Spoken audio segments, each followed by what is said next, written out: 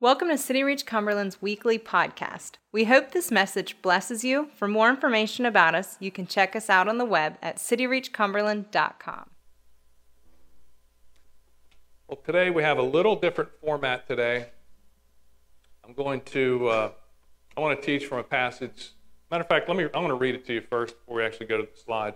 It's just 5 verses, and really these 5 verses you could take almost a week or a teaching on each one. And after, I just want to kind of go through those, maybe take 15 or 20 minutes, just explain to you what David is saying in Psalm chapter 103. So if you have your Bible, Psalm 103, verses 1 through 5 will be our text. And after that, I've asked 3 individuals who are going to share some real-life testimonies, because it's one thing to read a passage from the Bible that was written by a guy that lived 3,000 years ago, King David. And although it's God's word and it's impactful, I think it's impactful when you hear a real-life story from somebody living today and how that God has impacted and changed their life today. And so we're going to hear 3 stories, 3 different testimonies from 3 individuals after the teaching today, and then we'll wrap up. But I think a lot of times we think, well, King David, he was a king. At the time, he was the wealthiest person in the world, maybe even to this day, if you factor in inflation, things like that. But, David wasn't absent from difficult times. King David, even before he became king, he's anointed to be the next king. He's on the run. King Saul is trying to kill him. He has his life tried to be taken numerous times. He's living in caves. People that he thought were his friends have deserted him. He gets married. He marries the king's daughter. She actually despises him secretly because of the way he worships the Lord openly. He's got a wife, and she feels poorly toward him. The first baby he has sexual relations with a woman that's not his wife. He commits adultery. He has her husband murdered. He tries to cover it up. The baby that's the result of that relationship dies. David lived through some tough stuff. But I think the thing about David, of course it tells us he's a man after God's own heart, but he knew where to go in the time of trouble. He knew what his rock was. He knew to go back and find solace in the Lord. And if you were here last week, Pastor Jay preached on, I dare even say it, he said the message was on the F word. Anybody here last week? The rest of you are like, what? What kind of church is this? It was on fear. And that fear is really the enemy of your faith. But even David was fearful. There were times that he got scared. When I was a little boy, one of the first verses my mom taught me was one that David wrote, Psalm 56. It says, "What time I am afraid, I will trust in you." That when fear comes, we don't say, well, I'm not scared. Hey, I'm scared, but I know where to go. I might be frightful, but I know who's got this thing. So when fear comes, I don't let it own me. I don't let it run my life. I stand against it because it's not from God. And I turn to and put my trust in God. So David was a guy, he's been through a lot. And so really by the time he writes this psalm, it's kind of the end of his life. It's toward the end of his life. He's been through a lot. So Psalm 103 verses 1 through 5 say, "Bless the Lord, O my soul, and all that is within me, bless his holy name. Bless the Lord, O my soul, and forget not his benefits, who forgives all your iniquities, who heals all your diseases, who redeems your life from destruction, who crowns you with loving kindness and tender mercies, who satisfies your mouth with good things, so that your youth is renewed like the eagles."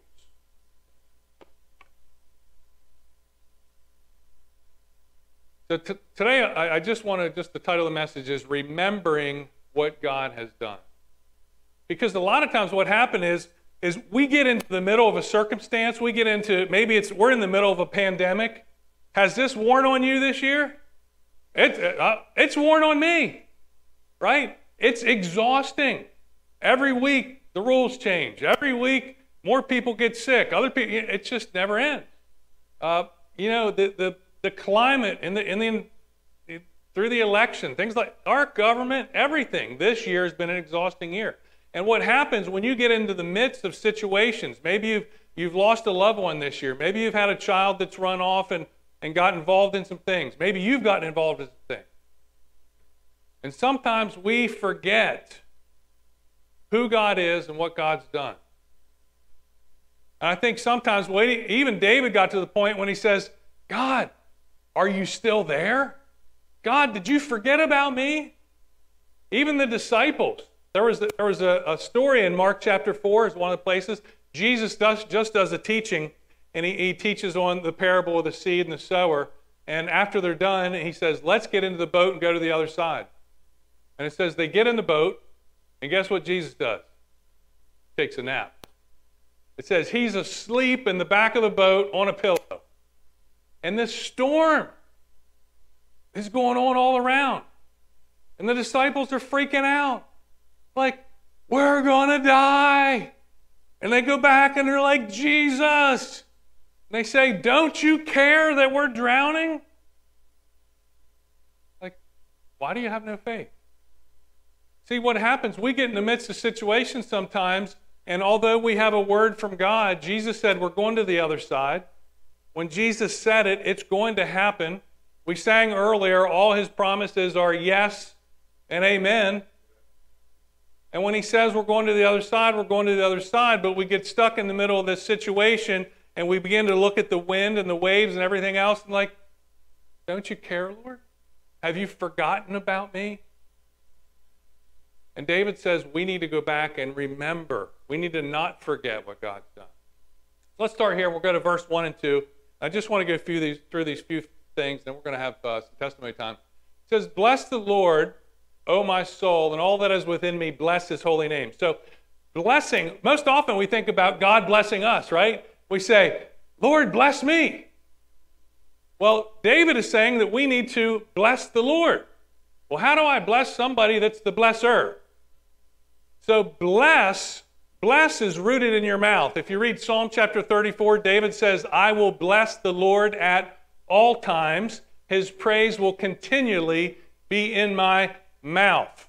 So that we see that blessing. When God created the earth, in Genesis chapter 1, it said, and God blessed them and said.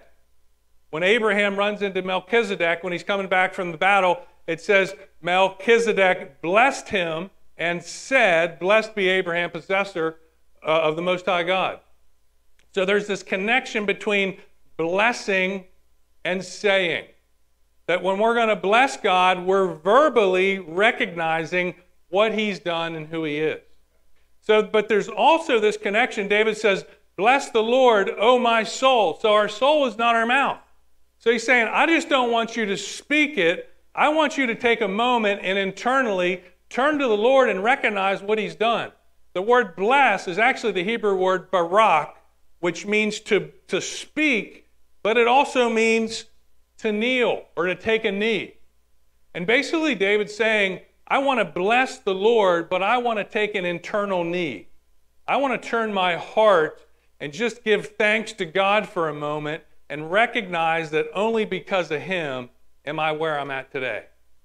And he says, bless the Lord, O my soul, and all that is within me. So my mouth, my heart, my mind, my will, my emotions, my body, my actions, everything in my life should be returning blessing to the Lord. It says, bless the Lord, O my soul, and all that is within me, bless his holy name. Bless the Lord, O my soul, and forget not. He says, I don't want you to forget. See, we have a tendency to forget.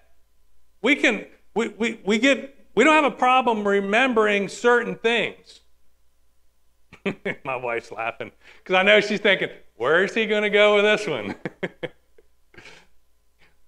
I can almost tell you every time my wife was wrong. That's what I remember. Only happened once, she said. That's why I can remember it, because there was only one time in 28 years she's ever been wrong. But I'm remembering that one. Hey, you got to think on your feet up here. He says, I don't want you to forget. See, it's very easy to forget when the waves are crashing around you, because you can take you can lose sight of what God has done, who God is, what he's going to do, what he's promised, when you turn your attention to other things. David says, I don't want you to forget this. Forget not his benefits. So these are not my benefits. Now, because I'm his child, I participate in them, but these are God's benefits. And the fact that they're his benefits means he's the source, he's the supply. Not because Fred's a great guy. I mean, I might want to think that, hey, I probably deserve a few benefits. No, God does this based on grace. See, here's the thing is we think of benefits, it's when you're going to go look for a job. One of the things you ask is, what's the pay and what are the benefits, right? So when you go to work for a company, sometimes benefits are different by types of classes of employees. So this employee, they're entitled to these certain benefits. And these people, maybe they're executives and they get better benefits. Or maybe people that were here 30 years ago, they're grandfathered in on an old set of benefits. Or maybe, well, you're entitled to these, but you got to be vested. So you can get a little bit, but after 5 years, you'll get a little bit more, and 10 years later, you'll get a little bit more. That's not God's benefits. See, God's benefits, you don't have to be vested. You accept him today, those benefits are active today. They're immediate. See, it doesn't matter that I've been saved now 43 years. I don't have access to any greater benefits than you do, because they're his benefits. They're free. You can't earn them. And it doesn't matter your past. It doesn't matter your present. These are his benefits. And David says, I want you to remember them. So what are they? So here's the one point. Next slide. I want to drive this home today. Remembering, and I want to change this, because as I reread this morning, I disagree with what I wrote partially. Remembering what God has done. Remember, we do that with our mouth first. Remembering what God has done becomes a prophetic declaration of what God will do in the future. So what I don't like about that is it takes out the now. So remembering what God has done in the past becomes a prophetic declaration of what God will do right now and will do in the future. See, God's not limited by time and space. See, God says in the book of Malachi, chapter 3, verse 6, he says, I am the Lord, I change not. The writer of Hebrews says in Hebrews 13:8, says, Jesus Christ, the same yesterday, today, and forever. So that means that if God did it 3,000 years ago for David, if he did it today for Christine or AJ or Jeff, who you're going to hear from in a minute, it means he'll do it for you today or he'll do it for you tomorrow. It also means that Peter, when he goes to preach to Cornelius' house in Acts chapter 10, up until that point, the Christians thought that Jesus' provision was only for the Jews. And all of a sudden he realizes, no, it's not just for the Jews, it's for everybody else that's not a Jew, the Gentiles. And he says, I realize now that God is no respecter of persons. Actually, other translations say that God doesn't play favorites. So it doesn't matter if it was 3,000 years ago, yesterday, or whenever. And it doesn't matter if it was me, it doesn't matter if it was Pastor Jay, my wife, or anybody. God doesn't play favorites. So that's what I want you to know today. When we look at these benefits, they're for everybody, and they're for right now. So that's what we're going to do. We're going to talk about them just real quickly. We're going to run through what they are. So number one, it says that he forgives all your iniquities. Now, iniquity is not a word we use a lot anymore, and we can really just substitute in the word sins. Everybody knows what sins are, right? We all know what sins are. So iniquity is a little bit more of an all-encompassing word. Iniquity, it actually means the sin itself, the transgression. It means the guilt that comes from doing that. So, when you do something wrong, you feel, well, at least you should feel a certain way about it. It's the guilt that comes with it, and it's also the repercussions or the punishment or penalty for that sin. So it says that he forgives. The word forgive means to pardon. Anybody ever been convicted of a crime? Anybody ever seek to get a pardon? Can I get a witness? So whether you commit a federal crime and the president gives you a pardon, or in your state, the governor gives you a pardon. When you're pardoned, your record is wiped clean. You're expunged. You're also relieved of the penalty. If you're serving a sentence, you're released immediately. So it takes care of what you did. It takes care of the penalty for what you did. You get a clean slate. See, a lot of times we think that it says, well, I know, God might forgive this sin, but you don't know what I've done. You don't really know how bad I've been. This says all sin. See, God, all sin is an affront to God. It doesn't matter if you tell a lie or if you abuse a little kid. I'm thinking on all ends of the spectrum and everything in between. All sin will keep you from a relationship with God. All sin will condemn you to an eternity in hell. But when Jesus died on the cross, it says that he became sin for you. He became sin for me. He looked ahead 2,000 years ago. He looked ahead to today, knew every sin you'd ever commit in your life, and became that. And he died for that. And God has said, I'm offering you forgiveness of everything. All sin. And think, even the ones you haven't committed yet, he already paid for. That's an amazing thought. That doesn't mean you go out and do it. It just means that he's already paid for it. So you don't have to worry about, well, what if? The what ifs died 2,000 years ago. Hallelujah.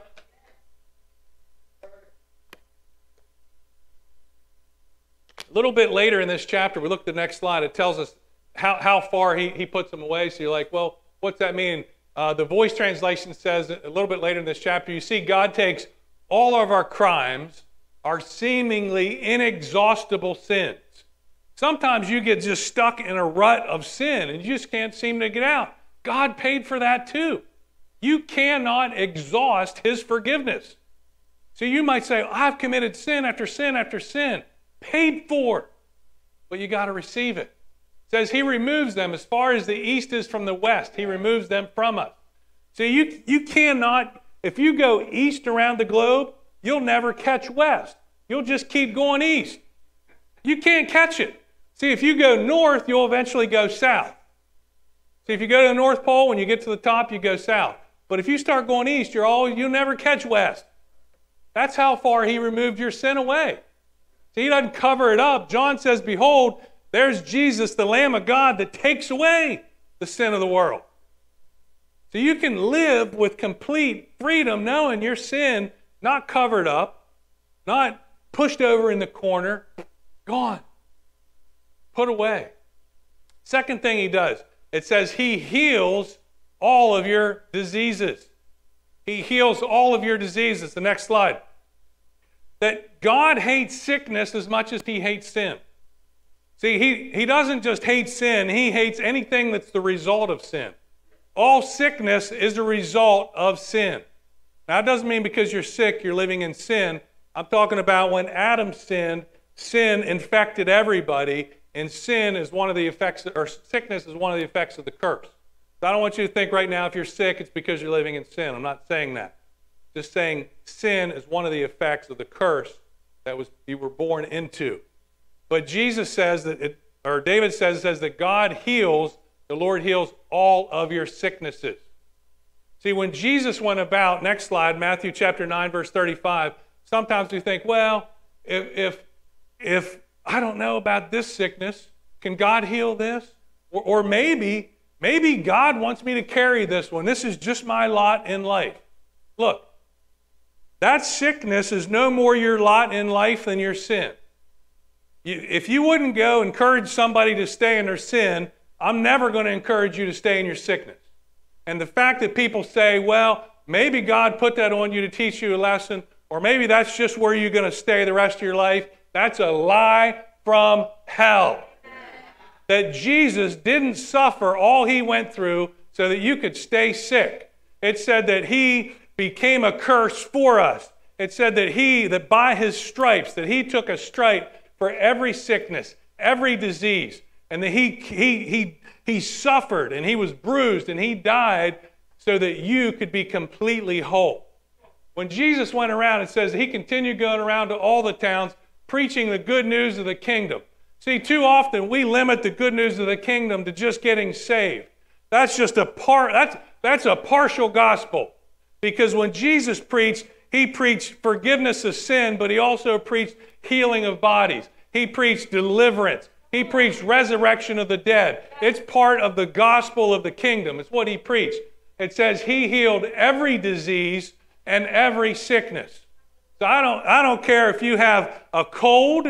I don't care if you got coronavirus or cancer. It's all the same to him. See, sometimes we say, well, if God could just heal me of this, then I could deal with this. That's like saying, well, if God could heal me of addiction, then I'll just live with adultery. That's stupid. See, God wants you delivered of every sin. He wants you healed of every sickness. And that stuff died at the cross. And anytime you decide that you want to carry that, that's an affront to God, because you're saying what Jesus did wasn't enough and that you're better than he is and you can carry it better than he did. And that's not true. I don't know why I'm yelling today. Calm down. It's supposed to be testimony. I forgot I'm just supposed to share for a few minutes. I better stop. All right, next slide. Who redeems your life from destruction. So see, this word redeemed means to buy back. It means to buy back. That word destruction, it can mean the pit. It can even mean hell. And I bet you some of you are living in hell right now. You're living in hell on earth. You've been in a pit. Maybe you're going to hear people that have been in a pit, now they're out of a pit. But Jesus pays the price not only to get you out of the pit, but to make you a son or a daughter. Yeah. See, there's one thing, back in when this was written, there was a slave market. And one slave owner would sell another slave, and somebody would just buy you to make you their slave. That's not what Jesus did. He actually bought you out of the slave market. See, that we were slaves to sin. And he didn't just buy you to make you a slave. He bought you out to make you a son and to make you a daughter. He brings you out of that pit. The next thing he does, it says he crowns you. Oh, we'll just skip the next slide. Keep going. It says, well, let's read it. We can read it. It says, Christ has redeemed us from the curse of the law. That word means to buy back, having become a curse for us, that the blessing of Abraham might come on the Gentiles through faith, that we might receive the promise of the Holy Spirit. That verse goes on to say. See, Jesus didn't just buy you back just so he could buy you back. He bought you back with a purpose. He bought you back with a purpose that you could now live the life that he has planned for you, which is a good life, a great life. That you no longer, see, before you receive him, you're living in what you're living in because that's what you deserve. See, if you're not saved, you're under the law. And when you're under the law, you get what you deserve. See, if you're good, you get good. If you're bad, you get bad. And that's probably why you're living in the pit, because you deserve to be in the pit. But see, when Jesus went to the cross, he became a curse. He paid the price to pull you out of the pit. And when he pulls you out of a pit, he makes you a son and a daughter and a joint heir with him.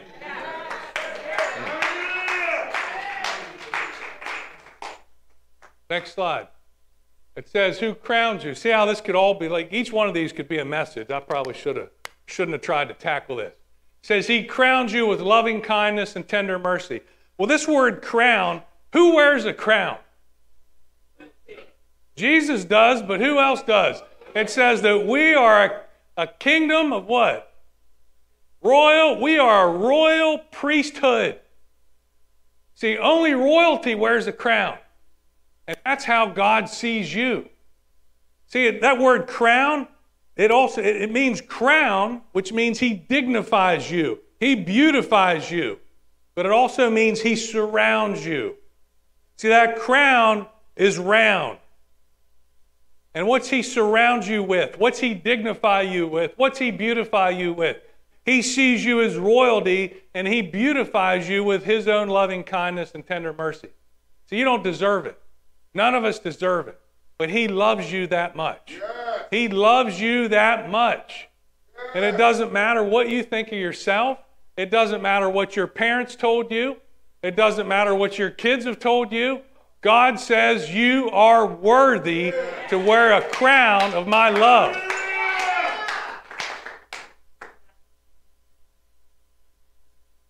Next slide. A little bit later in this chapter, it just talks about, well, how big is that loving kindness? How big is that? Paul in the book of Ephesians, he talks about, he said that you could know what is the height, the depth, the width, the breadth of his love, that it's beyond all understanding. That the love of God is so deep, it's so high, it's so wide, it's you can't even imagine it. And when you think you're there, you've just scratched the surface. God says that as high as the heavens are above the earth, so is his great loving kindness. So that if you can look up and as far as you can see, you go beyond that, another realm, another universe, and you won't even touch God's love. It says the loving kindness of the Lord, it's not only high, it's wide. It's from everlasting to everlasting, which means you can't exhaust it. You can't screw it up. Let's just call it what it is. You can't mess it up. He loves you that much. Finally, it says, who satisfies your mouth with good things, so that your youth is renewed like the eagle. You know, it's one thing people are looking for today is satisfaction. You know, companies spend hundreds of thousands of dollars, if not millions of dollars, to see if people are satisfied. Right? You guys have heard of J.D. Power. J.D. Power makes a lot of money surveying customers to see if they're satisfied. So one thing I've learned in business over the years is the one thing that leads to customer satisfaction is when the level of reality exceeds the level of expectation, a customer is satisfied. But when their expectations here and you deliver here, they're dissatisfied. If I think about that in spiritual terms, you can never out-expect God. That the reality level that he delivers at will always be greater than your expectation. That whatever you expect, you might think, man, I'm expecting big things. God's bigger. I'm dreaming big. God's bigger. You need to expect everything that's in his word and everything that he's created and put in you to dream, and he delivers beyond that. That he satisfies you. And he doesn't just satisfy you with crap and satisfy you with garbage. He satisfies you with good things. See, he's a good God.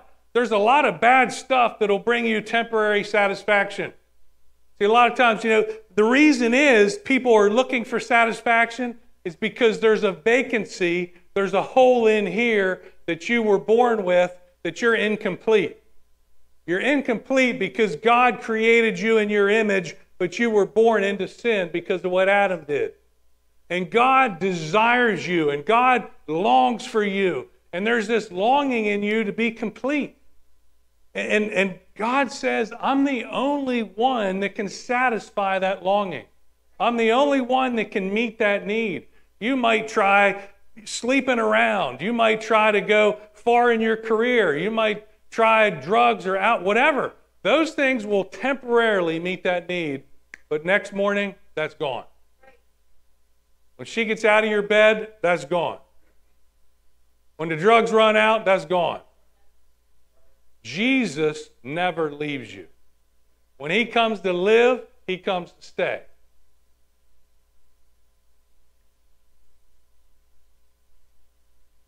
Just going to close with this verse, and I'm going to call up our testimonies.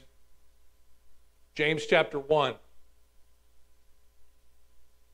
I can't emphasize enough that God only thinks good things. It says, every good and every perfect gift comes down from the Father of lights, in whom there is no shadow of turning. I don't know if that's the translation I put up there. A little bit different. But it just means that everything good, everything perfect in your life came from God. And that it says that in God, there's no shadow of turning, which means that he's not good one day and he's bad the next. He's good and he's good and he's good, and what he gives is good and perfect. And that's God's plan for you. The best gift that he gave is Jesus. And then after Jesus, he gave us his Holy Spirit. Everything else pales in comparison to that. But God's got great things for you. So I want to invite today, I got 3 people I want to come up and share their testimony.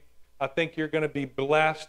You're going to see how God has taken these benefits and how they have changed people's lives. The first person I'm going to invite up today is Christine Atkinson. Christine, you guys know Christine. She runs our prayer services on Friday night. She's an amazing woman of God. Christine, come on up. Let's give her a hand.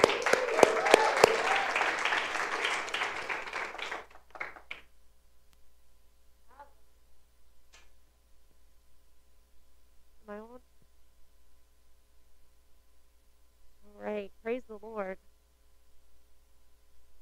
Whew, what an honor to be up here just to share the goodness of God in my life. You know, during worship, we were listening to the songs and, you know, how God's a good God and how he takes good care of us. And I couldn't help but cry and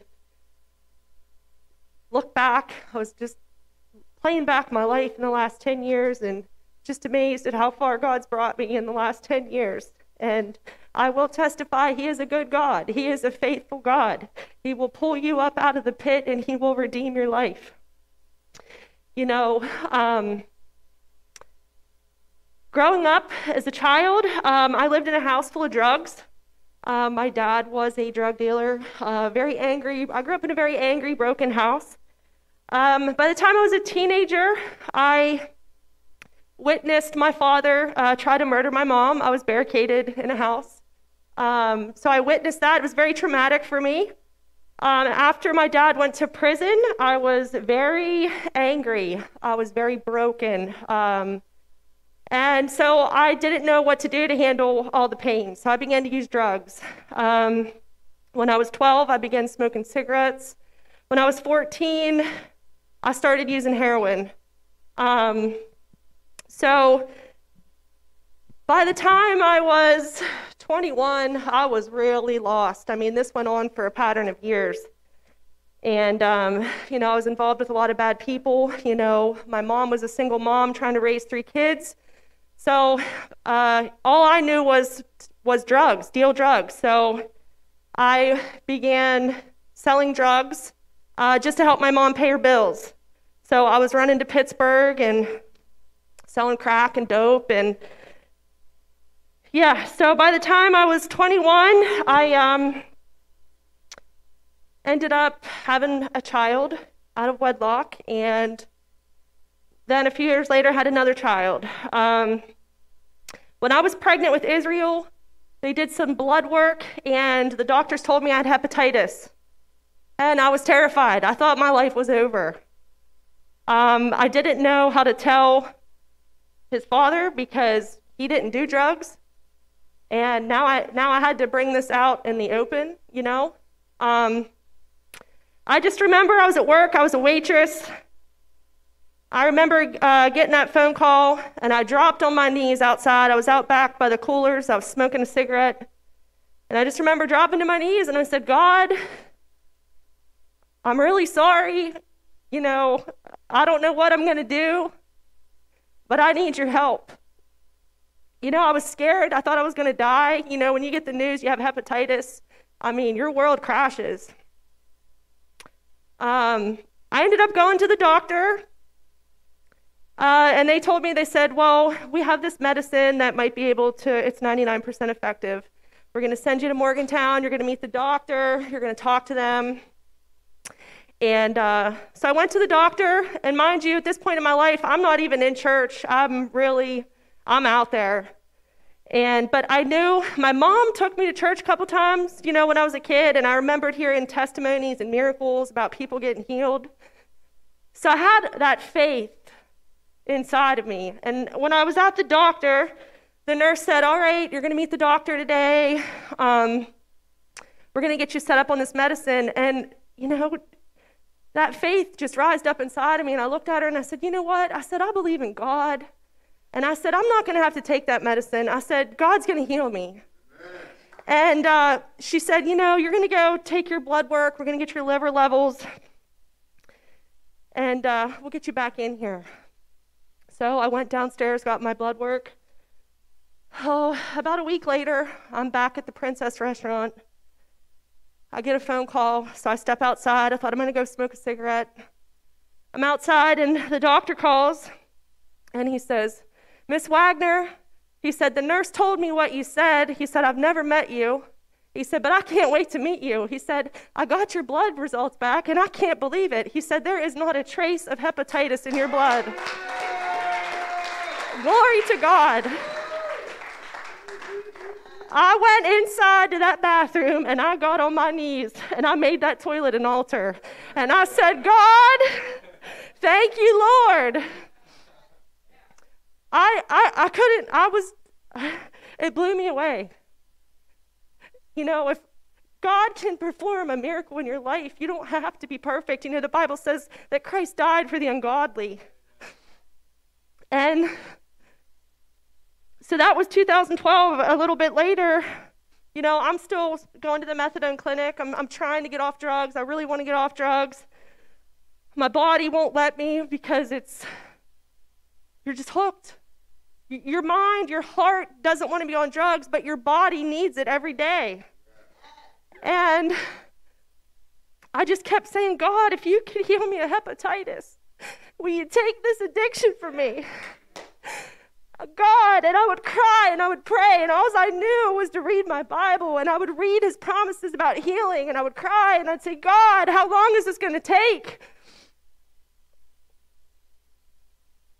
And I'll never forget it. I was at a church service, March 27th, 2014. And the Holy Spirit said, today's your day. I'm going to set you free. And I said, he was so specific. He told me exactly who to have pray over me. And I couldn't stand that woman. I thought she was fake. I said, you want me to go up to her? You're out of your mind. Well, I'm telling you, there's blessings for obedience, because I was obedient. I went up to that woman. I tapped her on the shoulder. I said, you need to pray for me.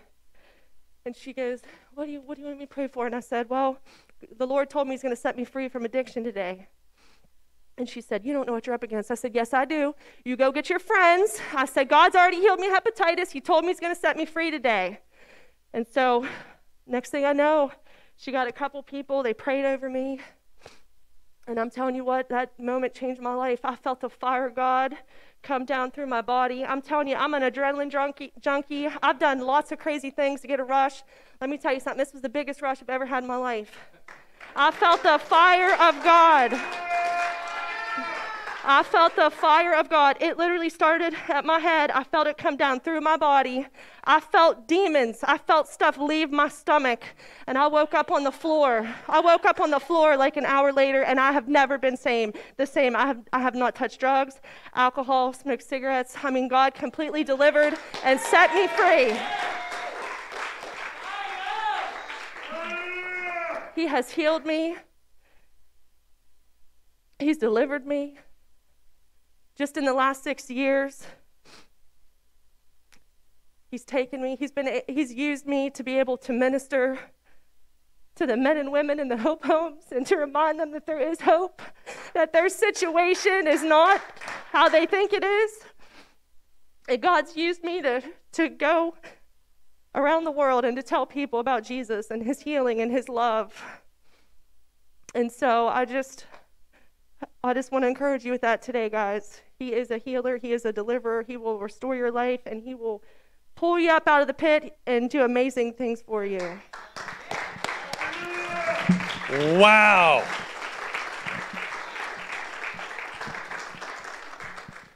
So Christine mentioned missions. We'll be planning a missions trip next year, and she's always our point person for that. So that's something you'd be interested, be life-changing. See Christine or Pastor Jay, they could help you with that.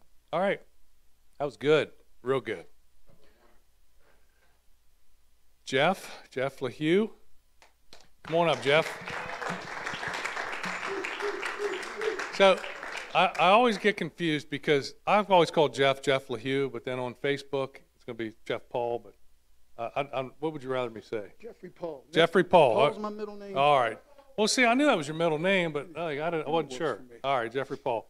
So Jeff has been one of our men that has come through our recovery home, and this guy has not only gone through an inner transformation, but an outward transformation. Praise the Lord. God is so good, and the fact that Thanksgiving is 4 days away, I'd like to talk about that subject. Thanksgiving, the attitude of gratitude, gratefulness has opened many doors in my life because it changes the way you see things, and it gives God room to do more in your life.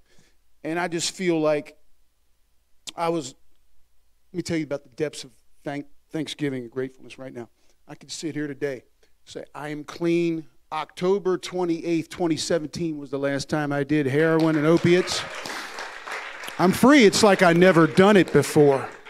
And that freedom, that victory, I want to tell everybody about it. What God has done for me, He will do for you. He's no respecter of persons. And I can tell you, let me go back to the depths of this.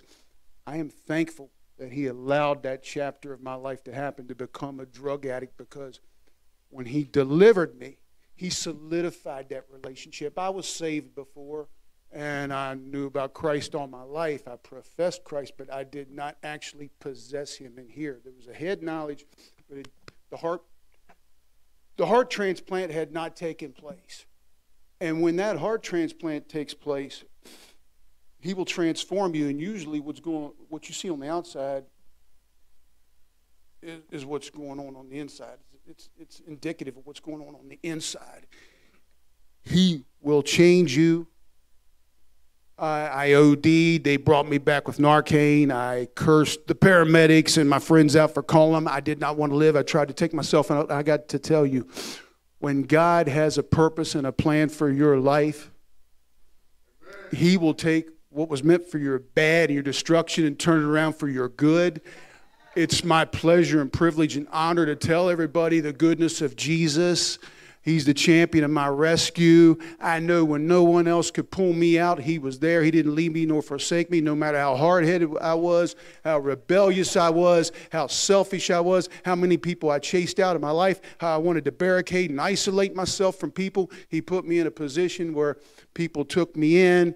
They was willing to pray with me, not judge me, because when that heart transplant takes place, He puts that big C word in there, which is compassion, and you learn to have compassion for people and see them where they're at and see them the way Jesus sees them. And wow, man, what He can do in 3 years and a month. And so I am no longer a heroin addict. It's like I never touched a drug, but I don't forget the past, because it always reminds me of how good He is, how powerful He is, and that I walk in that liberty and that freedom, and that He'll never leave me nor forsake me. He's a friend that sticks closer than a brother. So with that in mind, I just want to move forward and tell people about Him and what He's done. And it goes even deeper. You start thinking the enemy puts thoughts in your head like, there are certain problems or certain issues He don't care about. He's got bigger things to deal with than your weight issue. I've lost 240 pounds in a year and a half. So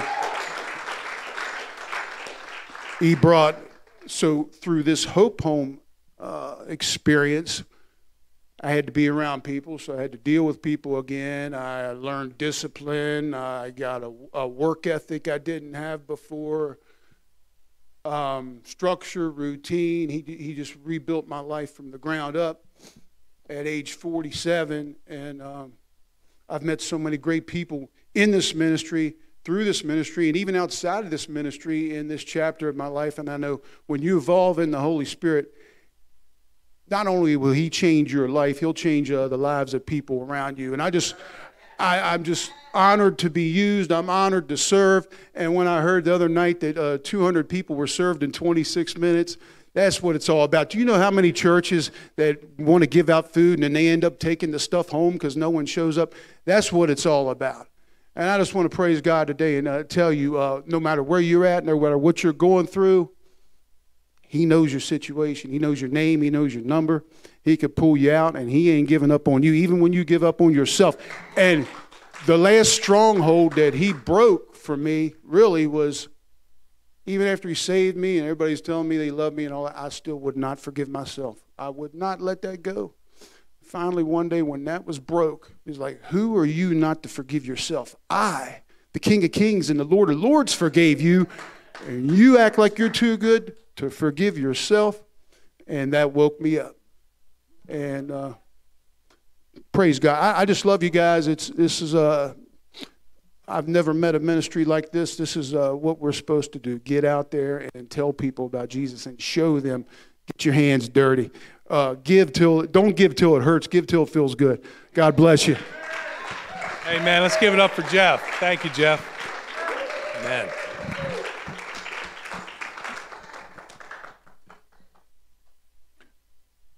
You know, I just love hearing what God's done in people's lives. So now I'm gonna invite up AJ Adkins. Let's give it up for AJ. I've used AJ as Pastor Jay has in a few examples, so probably no stranger to the stage here. But AJ is probably going to share publicly for one of the first times, and so I know you wrote some things down about what God's been doing in you and working in you while you've been in the home. And I'm excited to hear what God's laid on your heart.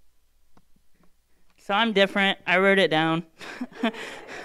But I want to start with a scripture I found that goes really well with Psalms 103, 1 through 5. But it's Isaiah 38, verses 14 through 17. And this is the ESV version. It says, I cried like a swift and thrush. I moaned like a mourning dove. My eyes grew weak as I looked to the heavens. I am troubled, O Lord, come to my aid. But what can I say? He has spoken to me, and he himself has done this. I will walk humbly all my years because of this anguish of my soul. Lord, by such things men live, and my spirit finds life in them too. You restored me to health and let me live. Surely it was for my benefit that I suffered such anguish. In your love, you kept me from the pit of destruction. You have put all my sins behind my back. So I'm going to try to do this without reading the whole thing, but no promises, sorry. Before I came into the program, I wasn't living. I was trying to die, in all honesty. I lived in many, many pits. After certain attempts to allow one of these pits to bury me, one of my loved ones reached out and was trying to get me help, and I was running from it. I didn't want to accept the help. I truly wanted to die. She reached out, and I finally gave in to her reaching out. So she wanted to put me into a mental facility for several months, anywhere from 6 months to a year, and because of the attempts of suicide and all I tried to do. We drove by, it's called Thrive now, if anybody knows. It was City Reach of Ashland at the time when I went to it. We drove by that, and it got me thinking about Hope Homes. I explained to her what a Hope Home was, and I asked her to give me 24 hours to see if there was any open beds anywhere I can go to. Within the 24 hours, I managed to get a hold of Autumn, not just once but twice, and met her. It's roughly a 5-hour drive, depending on who's driving. If Autumn's driving, it's not. We'll just say that. But she met me and my aunt halfway here, and picked me up, brought me home, brought me here, which I call home now. This is when I began to cry out to God. This is when I truly stepped out and began to cry out to him and ask him to do a change in me. That I have 3 kids in my life that mean absolutely everything to me. I call them my nieces and my nephews, or my nieces and my nephew. There we go. And they love me so much. And it's so hard to see them and me want to die. So that's when I began to cry out to God and ask him to begin to change me. And it has been an extremely long process to show me how a life is worth having and how to live my life for him. But he threw down a rope to me in one of the pits I was in. I tied it around myself, and he began to pull me out slowly. As I took the steps up the wall to walk with him, he was pulling me out of the pit. One pit he has pulled me completely out of was the pit of homosexuality. When I came to this program, I can honestly say I never in a million years thought I would not be with another woman relationship-wise. So actually at the time, I refused to see it was a sin or a sexual immorality. But one of the days that I was crying out to God, he opened my eyes and my ears without me even realizing until I was asked to speak today. I had a roommate that literally, I literally said all the time, I've never been told it's in the New Testament. Yeah, it's in the Old Testament. But I had a roommate not only show me one verse, but several verses in the New Testament, and it completely changed my whole concept of the idea. And that's what opened my eyes and my ears up to everything. That was the day I literally just met her that week, and that was the day that I was like, that's not who I am. He spoke to me, and he literally told me I was nothing without him, and then I needed to start building my life with him.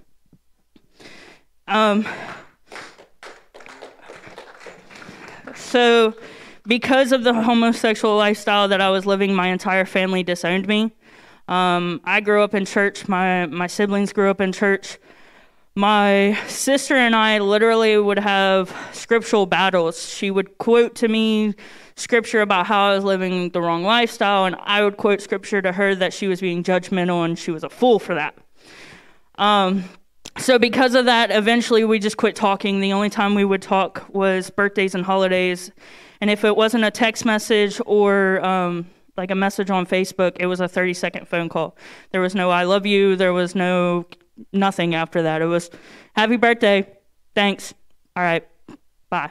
It was over. So when I had my eyes and ears open up to that, all right.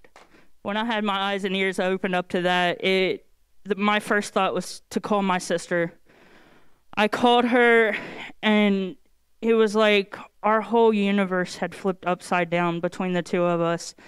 I began to talk to her about everything the program was showing me, and I began to tell her who I was starting to see myself as, and a relationship that was so broken and so twisted and in my eyes unrepairable has been repaired and restored because of God.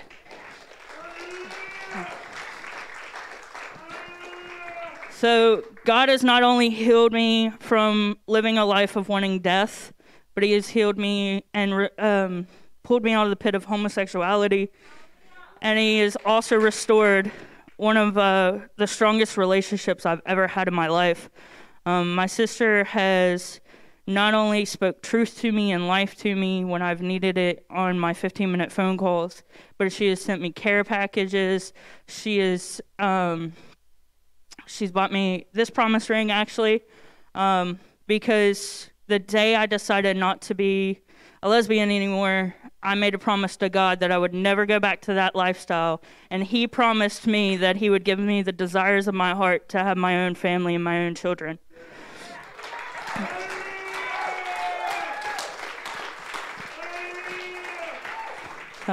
And she's also spent about 6.5 hours with me here in Cumberland after driving from Indiana. So it's been a huge restoration process, and there's only more to come. So I ask you today, and I'm actually going to read this. Let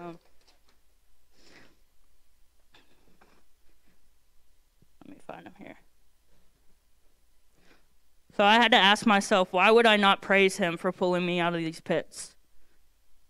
I had to ask myself, why would I forget what he's done for me? And why would I think he won't continue to do these things for me? So I ask you, what is keeping you from crying out to God today? He can put all your troubles and sins behind you where they belong. Will you let him today?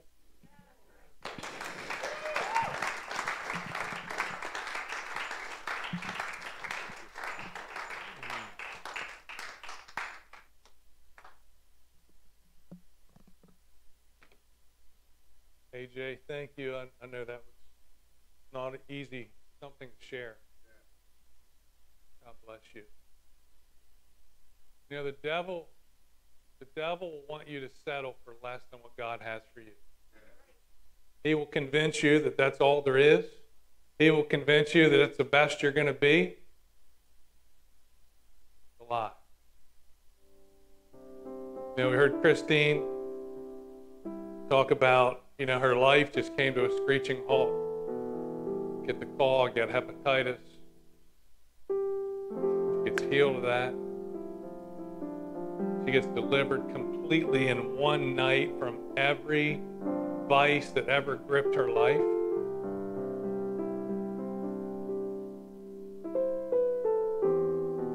Kid Jeff that says, he said, I started over at 47 years old. You know, the tendency to be, I've been this way for so long, God can't do anything with me. God can actually talk about that word redeem. There's a verse in the Bible that says he can redeem the years. He can buy back the years that you threw away.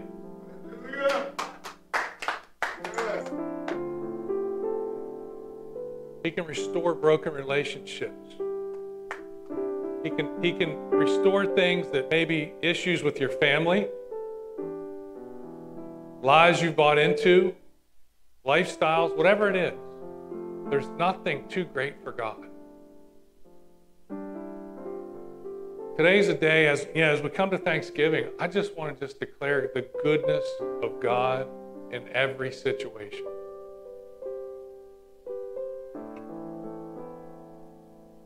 But I always want to give an opportunity, because you could get free to drugs and still go to hell. You can get healed of a disease and still go to hell. Because unless you make Jesus the Savior of your life, unless you accept the free gift of salvation, unless you allow him to wash his blood over you and cleanse you and make you whiter than snow, you'll never know what that relationship is like. You might taste a measure of it. You might have a measure of deliverance, a measure of healing. But until you know the love and the forgiveness of Jesus, you're always going to be missing a piece. So I want to ask you today, have you received Jesus as your Savior?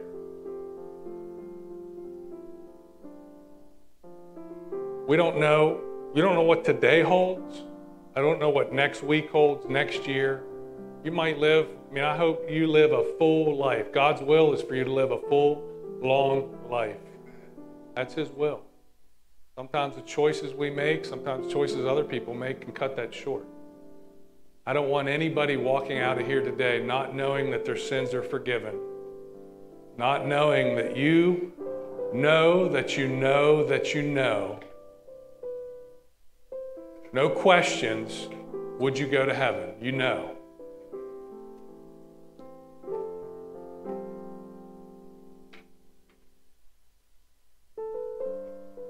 Jesus said, he said, I came to seek and save that which was lost. And if that's you today, if you're lost and you don't know, Jesus wants you. He wants you. So I'm going to ask you, if you don't know Jesus as your Savior, you don't know that you've had your sins forgiven, I just want to ask you to stand up right now. And we're going to pray for you. I won't embarrass you, but I want you to just to stand up in your seat right now. I know there's people here that need to accept Jesus. I know there's people here that need to have their sins forgiven. I'm just going to ask you to stand up. Apostle Paul said that if you'll confess with your mouth, believe in your heart the Lord Jesus Christ and that God raised him from the dead, you'll be saved.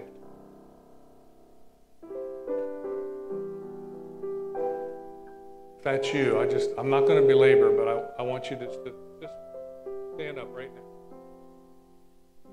God's calling you. If you're feeling a tugging at your heart, it's the Holy Spirit saying, today's your day, today's your day. I want a relationship with you.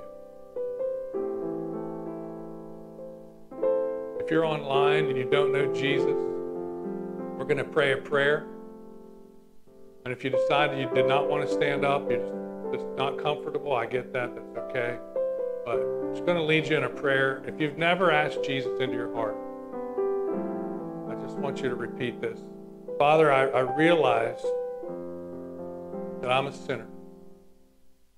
That because of my sin, I deserve death. But Jesus, I thank you that you came and took my sin. You took my penalty, which was death, and you died for me. And you rose again the third day. And I receive that payment that you made for me. I invite you and make you the Lord of my life.